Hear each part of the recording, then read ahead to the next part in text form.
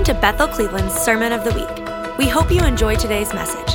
For more information on this podcast or how to get connected, go to bethelcleveland.com. Because of the personal notes that he kept, we know more about St. Patrick than a lot of other people during 4th, 5th, and 6th centuries. So it's very interesting, even to this day, that we know so much about him. I've got about 30 books on him, and I've read most of those, and I have like a framework in my mind and heart about him.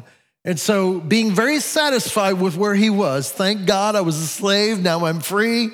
All of a sudden one night, the Irish appeared to him in a dream. How many of you have ever been directed by a dream? Raise your hand. Yeah? It's one of the, I've heard, I haven't counted it out, it's the number one form of communication in the Old and New Testament. Even the only thing we know about Joseph, the earthly father of Jesus, the husband of Mary, all you really know about him is that he was a hard worker, but that he also was directed by God through 4 different dreams. And so you know he was a spiritual man. He understood that God moves in this temporal realm in supernatural ways. He speaks to us even through nature that's all around us. St. Patrick, though, Irish appeared to him one night, and they said it was what they used to call him over in Ireland. They called him Holy Boy. And they said, "Oh, lad, holy boy, will you not come walk amongst us again?" Now, for us here at Bethel, we tell you get confirmation on everything. Somehow that was a deep enough, powerful dream that it compelled him to go back, to prepare to go back, to build his team to go back to the place of his slavery and his bondage. It's kind of a biblical pattern, actually.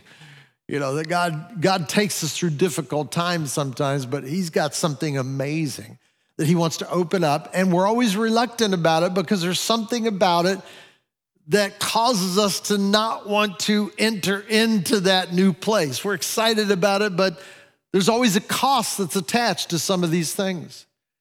And so St. Patrick, he was Patrick back then. Patrick prepares, becomes a bishop in the Catholic Church, prepares his team, and word got out, no internet, but word got out on the street in Ireland that Holy Boy was coming back. And it so wrought fear in the Irish people. Remember, they're afraid of nobody. Romans, the most powerful army, they beat them back when they first attacked them. Beat them back, and they never came back again as a result of that. Well, they did a few little trips, but nothing serious. And so here, Holy Boy, now a bishop in the Catholic Church, sets foot on the soil. His first mission was to win his former slave owner to the Lord Jesus Christ. But when word got out to the slave owner that his feet had hit the soil of Ireland, out of a panic, his slave owner, believing that Patrick had supernatural powers and was coming back to kill him, actually burnt his castle down and destroyed himself and committed suicide out of fear of Patrick. Legend says that Patrick could see the homeland, the place where he had once lived, in the distance burning, and he fell on his feet, on his knees, and began to weep because he knew that his slave owner had passed on to his eternal judgment. So it stirred him deep in his heart. Patrick spent about 28 years in Ireland, and in that 28 years in classical, kind of ancient Ireland, where there were really no roads, only little paths. Most of the Irish would go from town to town, which were mainly on the coast, through a boat. But Patrick went town to town, and over that 28 years, out of they believed to be 150,000 people in the country at that time, 100,000 gave their hearts to the Lord Jesus Christ. That's in the 5th century. Think about that for a minute. And since that day, Ireland is marked. Sorry, I always get emotional when I talk about it.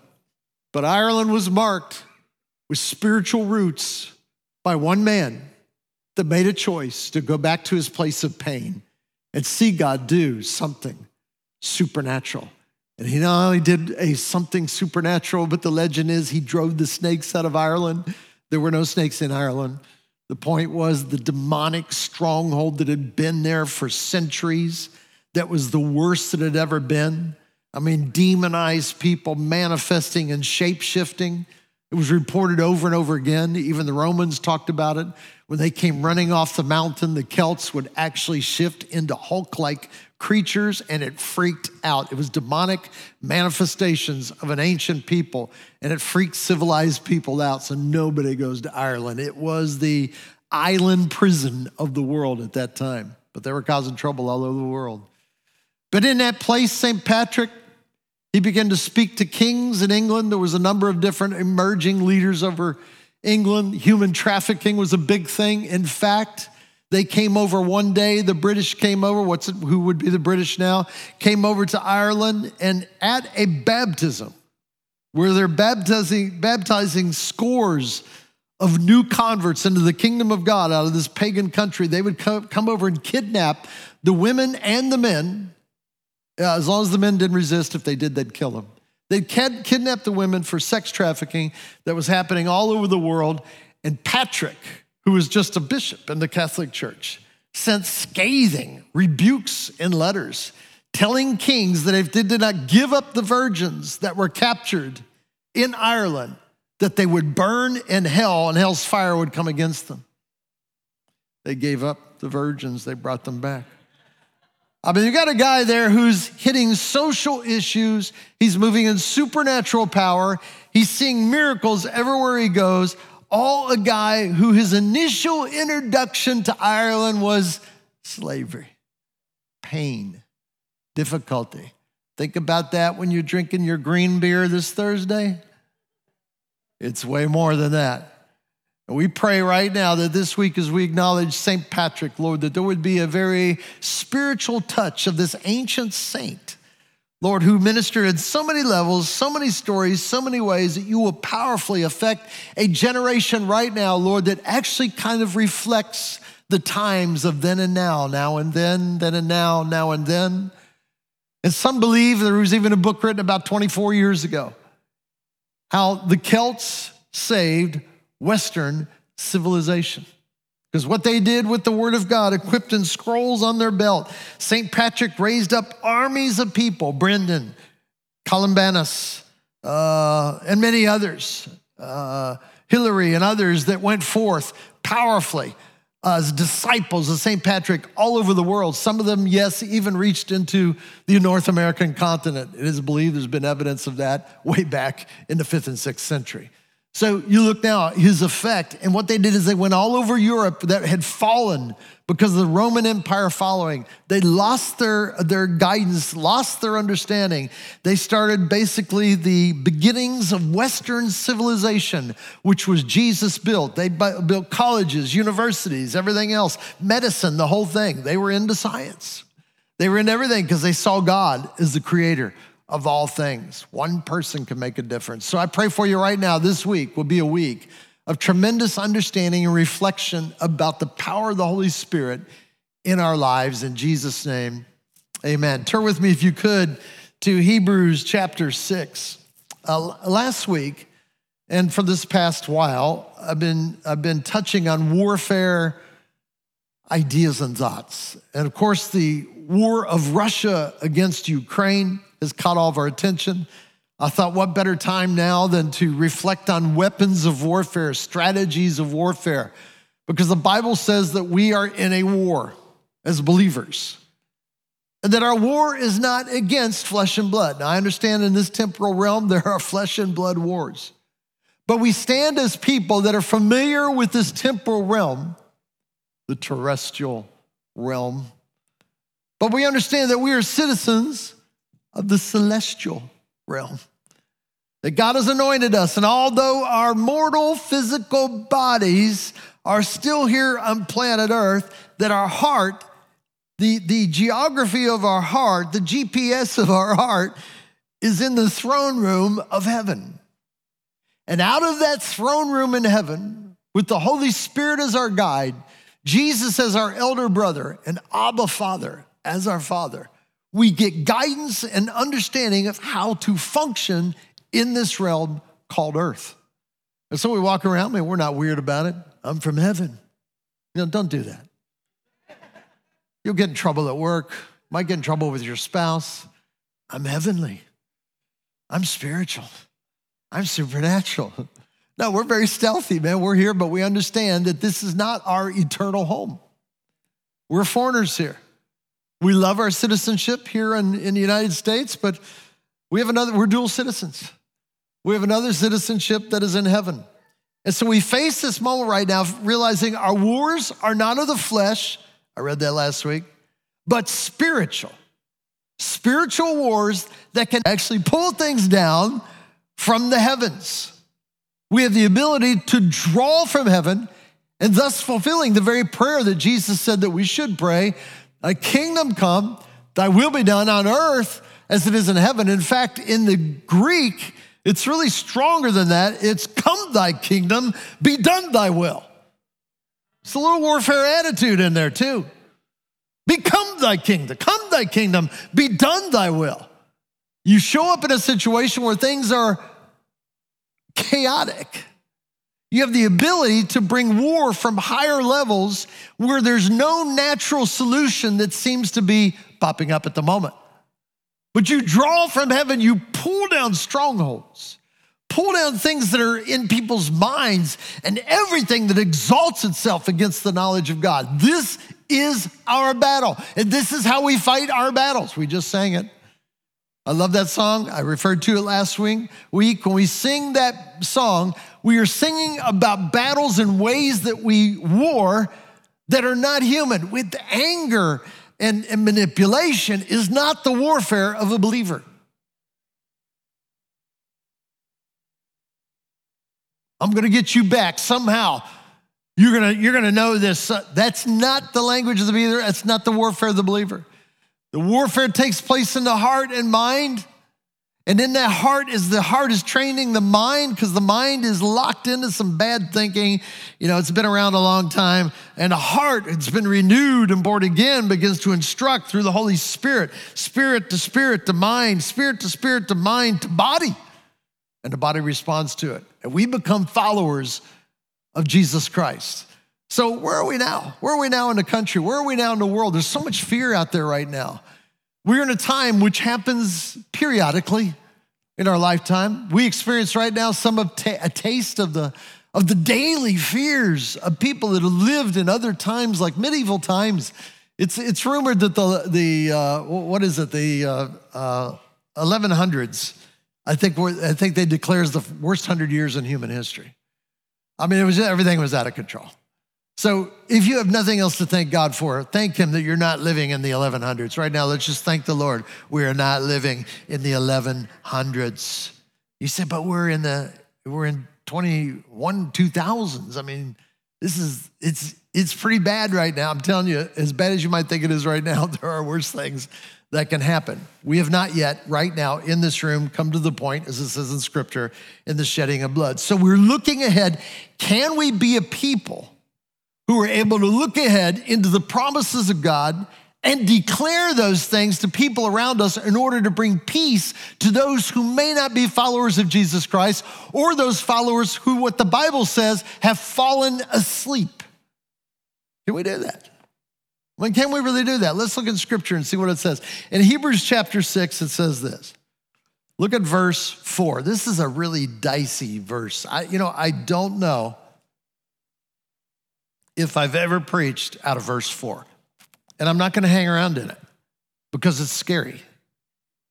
But I'm going to introduce you to it now so that you know it is there. And I know first thing you're going to say is, but that's interpreted in a different way. We do that about verses that touch our lives. When a verse touches things in our life that we believe that are not proper or right, we say, well, yeah, but what does it say in the Greek? And then you look up in the Greek and it says the same thing. But what does the English version say? What does the American Standard say? And you search through all the versions until you find something. You go, okay, now that I believe is right. But somehow when you read scripture, as you are born again, there's a yes in your heart when the Holy Spirit is speaking. And so Paul, or whoever wrote Hebrews, it's debated, whoever wrote it, they're touching on something in order to provoke a response that reminds you of the life that we're supposed to live. So here it goes, verse 4. Man, I'm feeling really nervous about this. No, I'm just joking. But anyway, for it is impossible. Everyone say impossible. Wait, I thought all things are possible. According to the state of Ohio. For it is impossible for those who were once, think about this, who were once enlightened. That just means light's coming on. Have tasted the heavenly gift. Check, that's me. I'm enlightened. I've tasted heavenly gift. And have become partakers of the Holy Spirit. Yes, that's us. That's Bethel Cleveland. Partakers of the Holy Spirit. And have tasted the good word of God. Yeah, every Sunday and daily as I read the word of God. That's check. Have tasted the word of God and the powers of the age to come. Oh, yeah, I think I have tasted of those powers of the things to come. Verse 5, or is it 6? 6, I already did 5, 6. Ifs and therefores are big words in scripture. If they fall away, oh, wait a minute, it's connected to verse 4. It is impossible if they fall away. It's impossible that you can do all these, but if you fall away, you can fall away? Well, what does that even mean? Does that mean like I'm going to hell? What does that really mean? If they fall away, to renew them again to repentance. What? You got one chance if you fall away to renew. It's impossible to renew them again to repentance. Since they crucify again for themselves the Son of God, I don't want to do that. He was crucified once for all of us. And put him to an open shame. And it's like Paul changes the subject, swipes the screen, for the earth. Wait, what?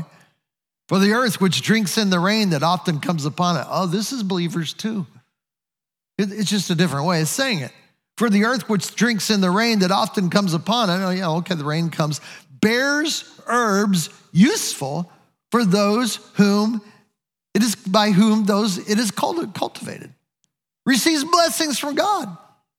But, I was going to say that's a big but that doesn't sound right. Verse 8, but if it bears thorns and briars, it is rejected and near to being cursed, whose end is to be burned.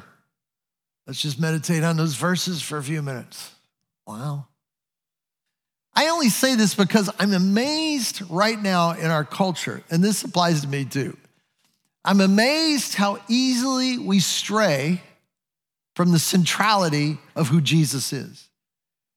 In order to do that, we have to reinvent who Jesus is. We have to say, well, Jesus, he's not a judge. Actually, he is. He's a righteous judge. He will judge all of us one day.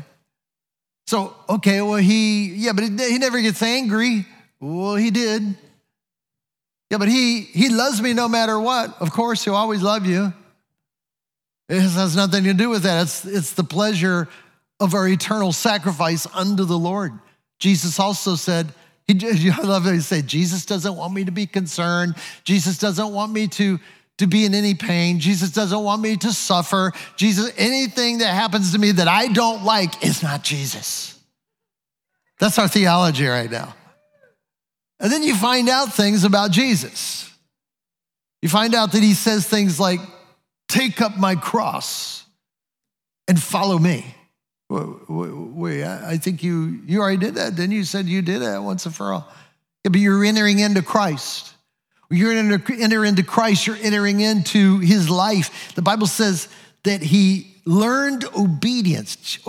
Wait, when Jesus had to learn obedience, he was a man.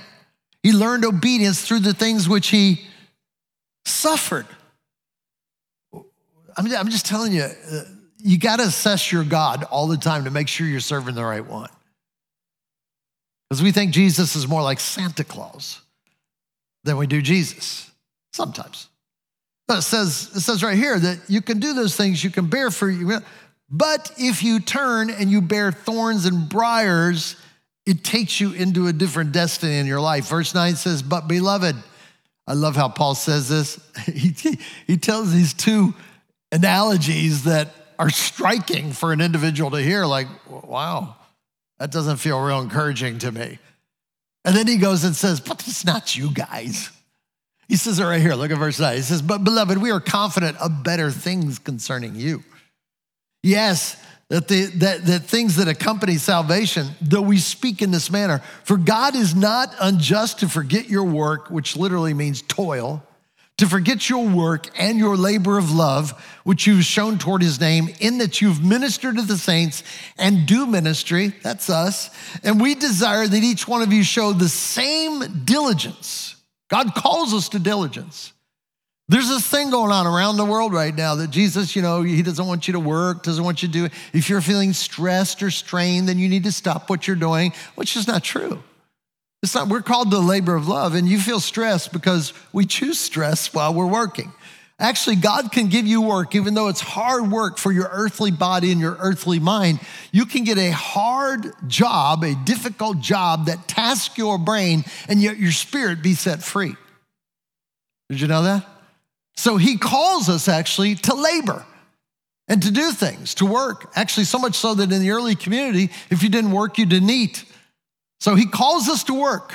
Whether you like your job or not, make it a heavenly job. We desire that each of you show the same diligence to the full assurance of hope until the end, that you do not become sluggish, literally in the Greek, I looked it up, it is lazy, that you do not become lazy, but imitate those who through faith and patience, what's the last part of that verse? Inherit the promises. This is what I want to share about for a few minutes. Faith, patience. Faith, patience. The victorious twins, faith, patience. It's fascinating. There's so much stuff about this. This passage, it continues to go. I don't have time to read through it, but read through it when you get home. It's what Paul uses, or the author of Hebrews uses, is the story of Abraham to back this up, that Abraham had to learn patience. We know he wasn't totally patient, because he was waiting for a promised son to come. And in the midst of it, during this, period of time, 13-year period of time, he gets distressed and says, you know what, maybe I interpret this a little bit different. So he gets a different woman other than his wife, which actually his wife suggested, a different woman other than his wife to bear a child so that he could have the child. And now forevermore, that's called birthing an Ishmael. And Ishmael becomes kind of a warrior against the true promised son that becomes the son of Abraham, which is Isaac, which means laughter.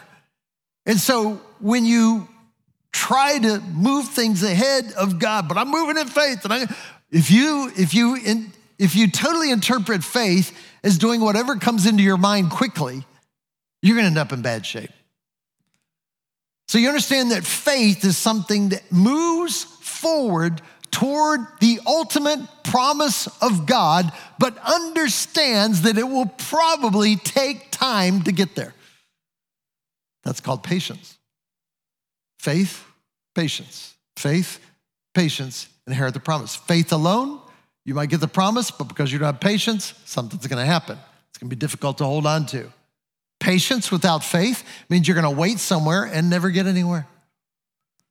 But with faith and patience, which means you're going to move in faith, you're going to see results, but those results are not going to be the full promises until the proper time that you enter into the full promises of God.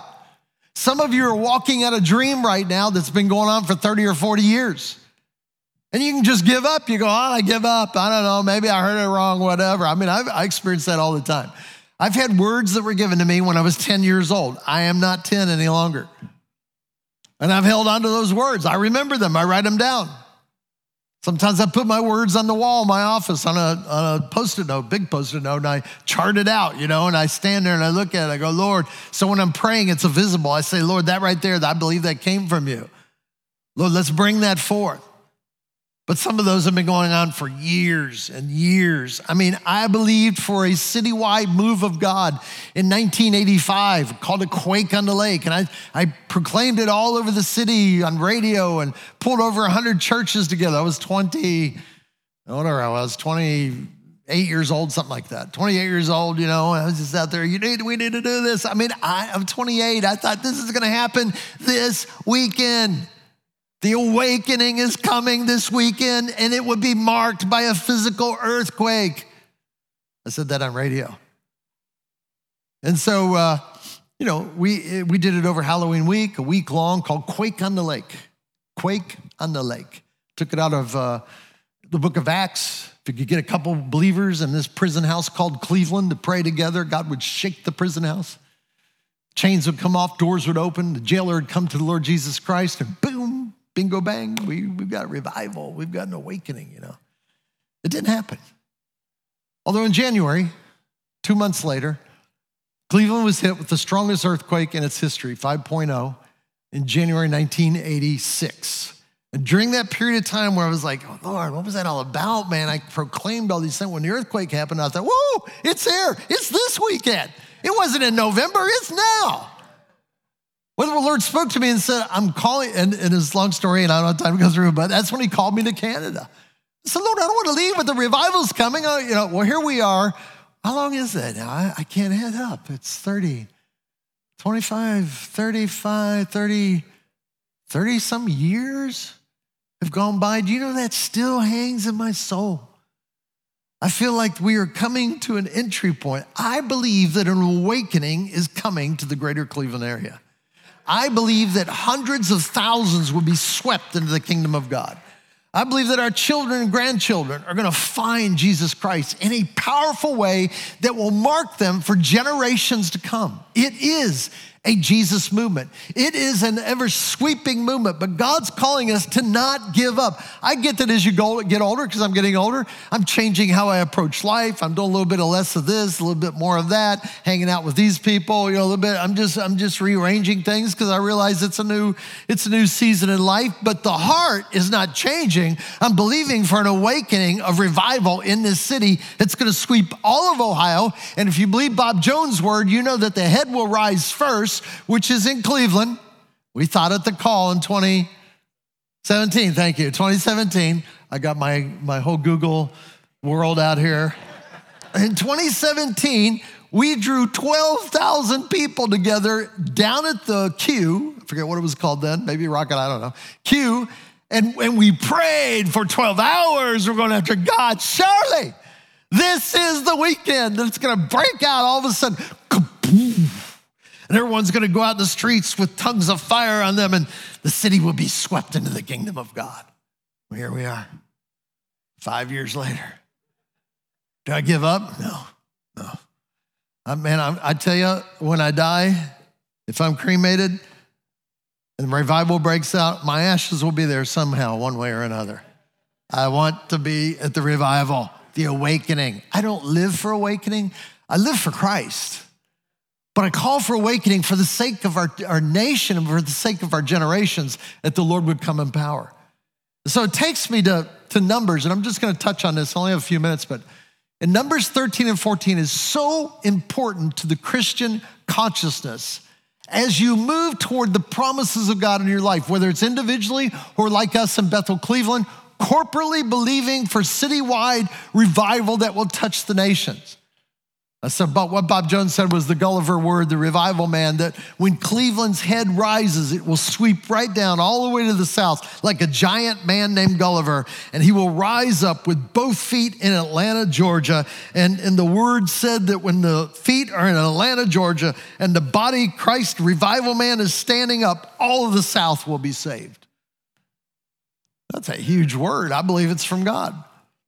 And so as Cleveland, we've got a key responsibility. The head has got to rise in Cleveland. And so it's kind of our responsibility to step into that promise and say yes and amen. If you believe that, say yes and amen. Yes, amen. Okay, good. We've got a good group here. They're cooperating. So in Numbers 13 and 14, this is the major story that affects us. Now remember, the children of Israel have been in Egypt. Long story, again, I don't have time, you know it, but they go over there in good intentions to escape famine. Under Joseph, things are going well, but they grow so much, they prosper so much that the Egyptians get concerned about them politically and force them into slavery.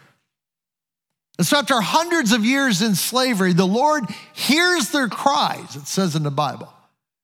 And later on, he refers to like an eagle, he comes and swoops them up. Such a beautiful picture. And begins to march them out. We know through the plagues that came, they release them and they move out and they go across the Red Sea. Under the Red Sea, the walls that open up. You've all seen the movie. And they walk across, and when they get on the other side, then the walls collapse on the horse and rider thrown into the sea, And Israel begins to move through the wilderness and learn the things of God. Their bread is on the ground. I mean, it's weird. Want a little meat today? I'll bring in some quail. They'll fly low, hit them with a baseball bat. I mean, it's, this is the way, it was Uber before Uber ever happened, the Lord delivering food right to them every day. DoorDash, Tent Dash, Flap Dash. I don't know what they call it. It's probably taken already. Anyway, so they get to the point, finally, they get to the place where after all this learning of the Spirit of God and how we move, we come to the gates of our promise. And this is really what the Hebrews thing is referring to. When you come up to a place, you will be able to move in and conquer this place. It is given to you, but it must be conquered. It's a gift, but you're fighting for it. What? What kind of gift is that? Gift from God. He gave you a gift. Here it is. There's enemies there. Go in and dispossess it. That's what a father says to a son. I'm giving you this, but you're gonna have to learn how to do it. You're gonna have to get in there and figure it out. I'll be there with you. I'll help you. I'll counsel you in any way. So they're there at the gates. And it's such a magnificent story. I've been reading it over and over again. I bought one of these. We may have these at the back table. This is Joshua, the books of Joshua, Judges, and Ruth. In the Passion Translation, I love the Passion. It's called Courage to Conquer. It's a cool little just paperback. I write all over in mine, and it's the footnotes are gold. I mean, they're just so exciting to read about them. And so I've been just reading over and over and over and over again, just enjoying that moment, because Joshua is about when they crossed in to the promises of God. And funny, you're going to learn more once you get into the promises than you even learned in the wilderness. But here's the deal. You have a slave mentality. You've been in slavery for 400 years. You have forgotten that the reason you were in Egypt was because that your relatives are Abraham, Isaac, and Jacob. It's easy to forget what our roots are. It's easy to forget that, wait, my relatives did great things. My ancestors did great things. And somewhere in there, God had to raise up. It was a people that who's over 400 years, your mind gets shaped. Your mind, I just want to get what I can get. And a piece of bread is on the table. You grab it quickly and people are fighting over the bread. There's no royalty involved there, man. You're just living on whatever I can get, whatever I can fight for. And that's the moment right there that God says, I'm going to take you into a promise with land that is flowing with milk and honey. It's going to be amazing. I mean, the excitement of that, you imagine, but when they get up there and realize we've got to cross over and the report is sent out, this is where the Lord does something that I think it's a brilliant business thing. We all use it if you do any kind of business activities. It's called due diligence. And due diligence is this. I looked it up just to make sure I had the right definition. Reasonable steps taken by a person in order to satisfy a legal requirement, especially in buying or selling something. So what this means is you scope something out before you buy into it. If you want to flip houses, you better learn this. If you want to do any kind of entrepreneurial business, you better learn this. I mean, you better pick the sector you want to be in and sink yourself into it, learn everything you can about it before you step into it. I want to be a doctor, but I hate studying. We got a problem. You're going to be going to school like half of the rest of your life. Ask Andre, he'll tell you. Oh, man, what? We got to go to school? I want to go to minister to the French in Europe. It's such a hard nation for those followers of Jesus, Well, you're going to need to learn French. No, I don't need to do that. I believe God's supernaturally going to give me French. Well, that may happen. It seldom happens because there's something about the learning of French that attaches you to the heart of the people that you're going to minister to. and causes them. So you say, well, what are you trying to say here? It is through faith and patience. Faith, they believe that from when St. Patrick heard in the dream, holy boy, come on over, walk amongst us, to when he went there was probably 17 to 27, 17, 20, or 27 years. I've heard 3 different ones. Well, that's crazy. Why didn't you just get on the first train and go over there? Well, first of all, he's in the 6th century. And so he prepares, he waits, he prays, he gets the level of authority he's going to need to go over there. He practices. He builds a team together. He decides probably on an ancient map where he's going to go in at, what he's going to do. He has it all put together in his head. Why? It's faith and patience. Faith and patience. You will inherit the promises. I don't know where you are in your journey. I know where I am. I'm in a place where I'm always looking because there's always a bigger land that you're conquering in Jesus Christ. A new place, a new promise, a new dream. Are you going to be ready for what God has called you to do? You know, Cindy and I, we love, we've been to Italy a few times. We love doing it. I mean, it's one of those once every, you got to save up for it and everything. But we got this thing in our head a few years ago, back in 2012, 13, 14, something like that. We were going to go to Italy. You know, we've never been there before. We're not Italian, but we felt compelled. And I felt compelled because of the church. Rome, the Vatican, the seeds of Christianity. I love all that stuff, all those things that are. And so we began our planning. We took months of planning. Cindy's a serious planner. We had Post-it notes hanging on our wall in our kitchen for months. We worked out every day where we're going to stay, what B&B. We found apps that helped us out with that.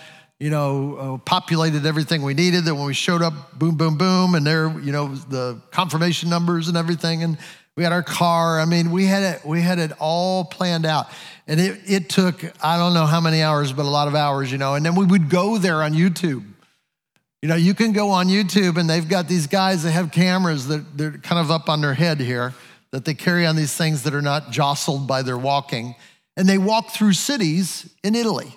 They don't say anything. You're just hearing street noise. No one says anything to them. We sit there for hours like, what are we doing? We're spying out the land. I mean, they didn't have YouTube back then. They had to send spies in the land. And by the way, the Lord told them to send spies. Why? He said, he sent them in for due diligence. He said, look, are there mountains? See if there's mountains. And the Lord knows all this. He knows all of what, but he's wanting them to experience it. Because see, is there mountains? Are there forests there? Are the people friendly? Are they warring? Are the towns more like hamlets or are they strongholds? And they get all this information, and so they're just walking through, the promised land, these 12 spies. One spy was selected by every tribe. And you know the story on this. They go there, they come back. They're nervously excited because they bring this. You've seen the picture of the grapes they brought back that look like basketballs. I mean, they're bringing grapes back, and one could feed an entire family. And it's like, oh my gosh, what is that? Truly, the land is filled with milk and honey. And they're all excited about it. But then the 10 of the spies say, yeah, but. There's a yeah, butter in every one of us. Yeah, but there was like warring people there. They're walled cities. And then they saved the best for last. They said, and the giants are there. They named the name, the Anakim. They named the names, and everyone legendary and in their minds know what that is, that you want to stay away from the giants. They're crazy big, crazy strong. They're there. Yeah, they live there. It's their land. We're going to have to dispossess them. Okay. And then they go into this season of weeping.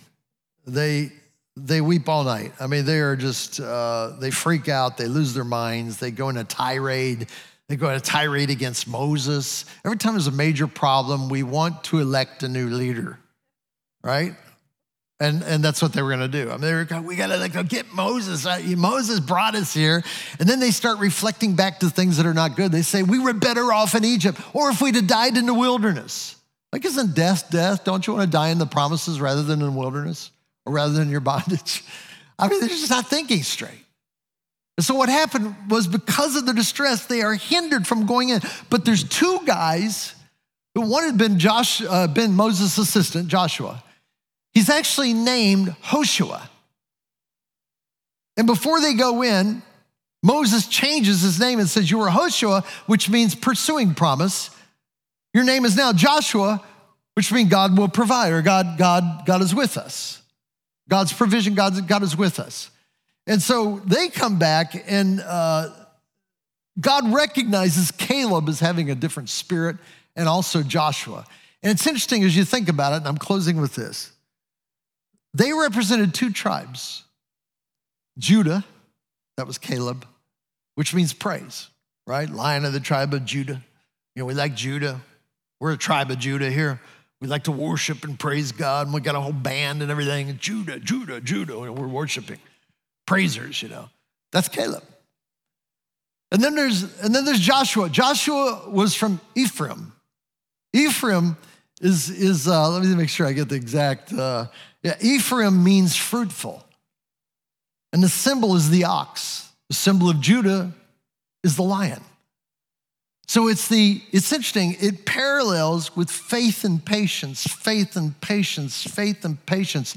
There's work, there's labor, there's faith. There's work, there's labor, there's faith. It's Judah and Ephraim. It's the lion and the ox, the weapons of our warfare for you to inherit the promises of God is you to be connected with the Lord Jesus Christ and his Holy Spirit through worship.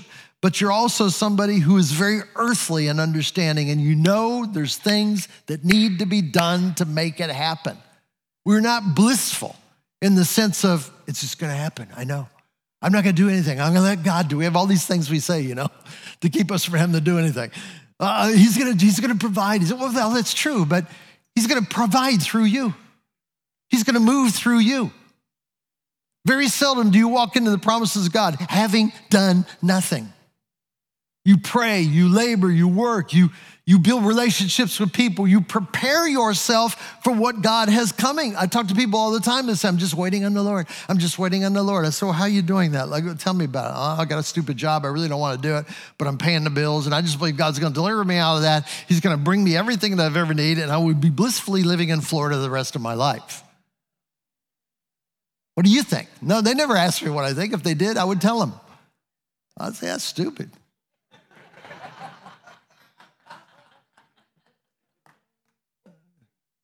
You need to be in the game. You need to be in there, man. You ever hear of on-the-job training? I mean, he's going to work you into that. And there's a whole lot of little battles you need to fight before you get to that one, because those are actually going to prepare you for that one. If you just ride in your lazy boy all the way to the gates of the promised land, you're going to be crushed in Jericho. Because in Jericho, the Judah part of them came forward. And when they worshiped and when they yelled, the walls came tumbling down. Let's all stand together if we could.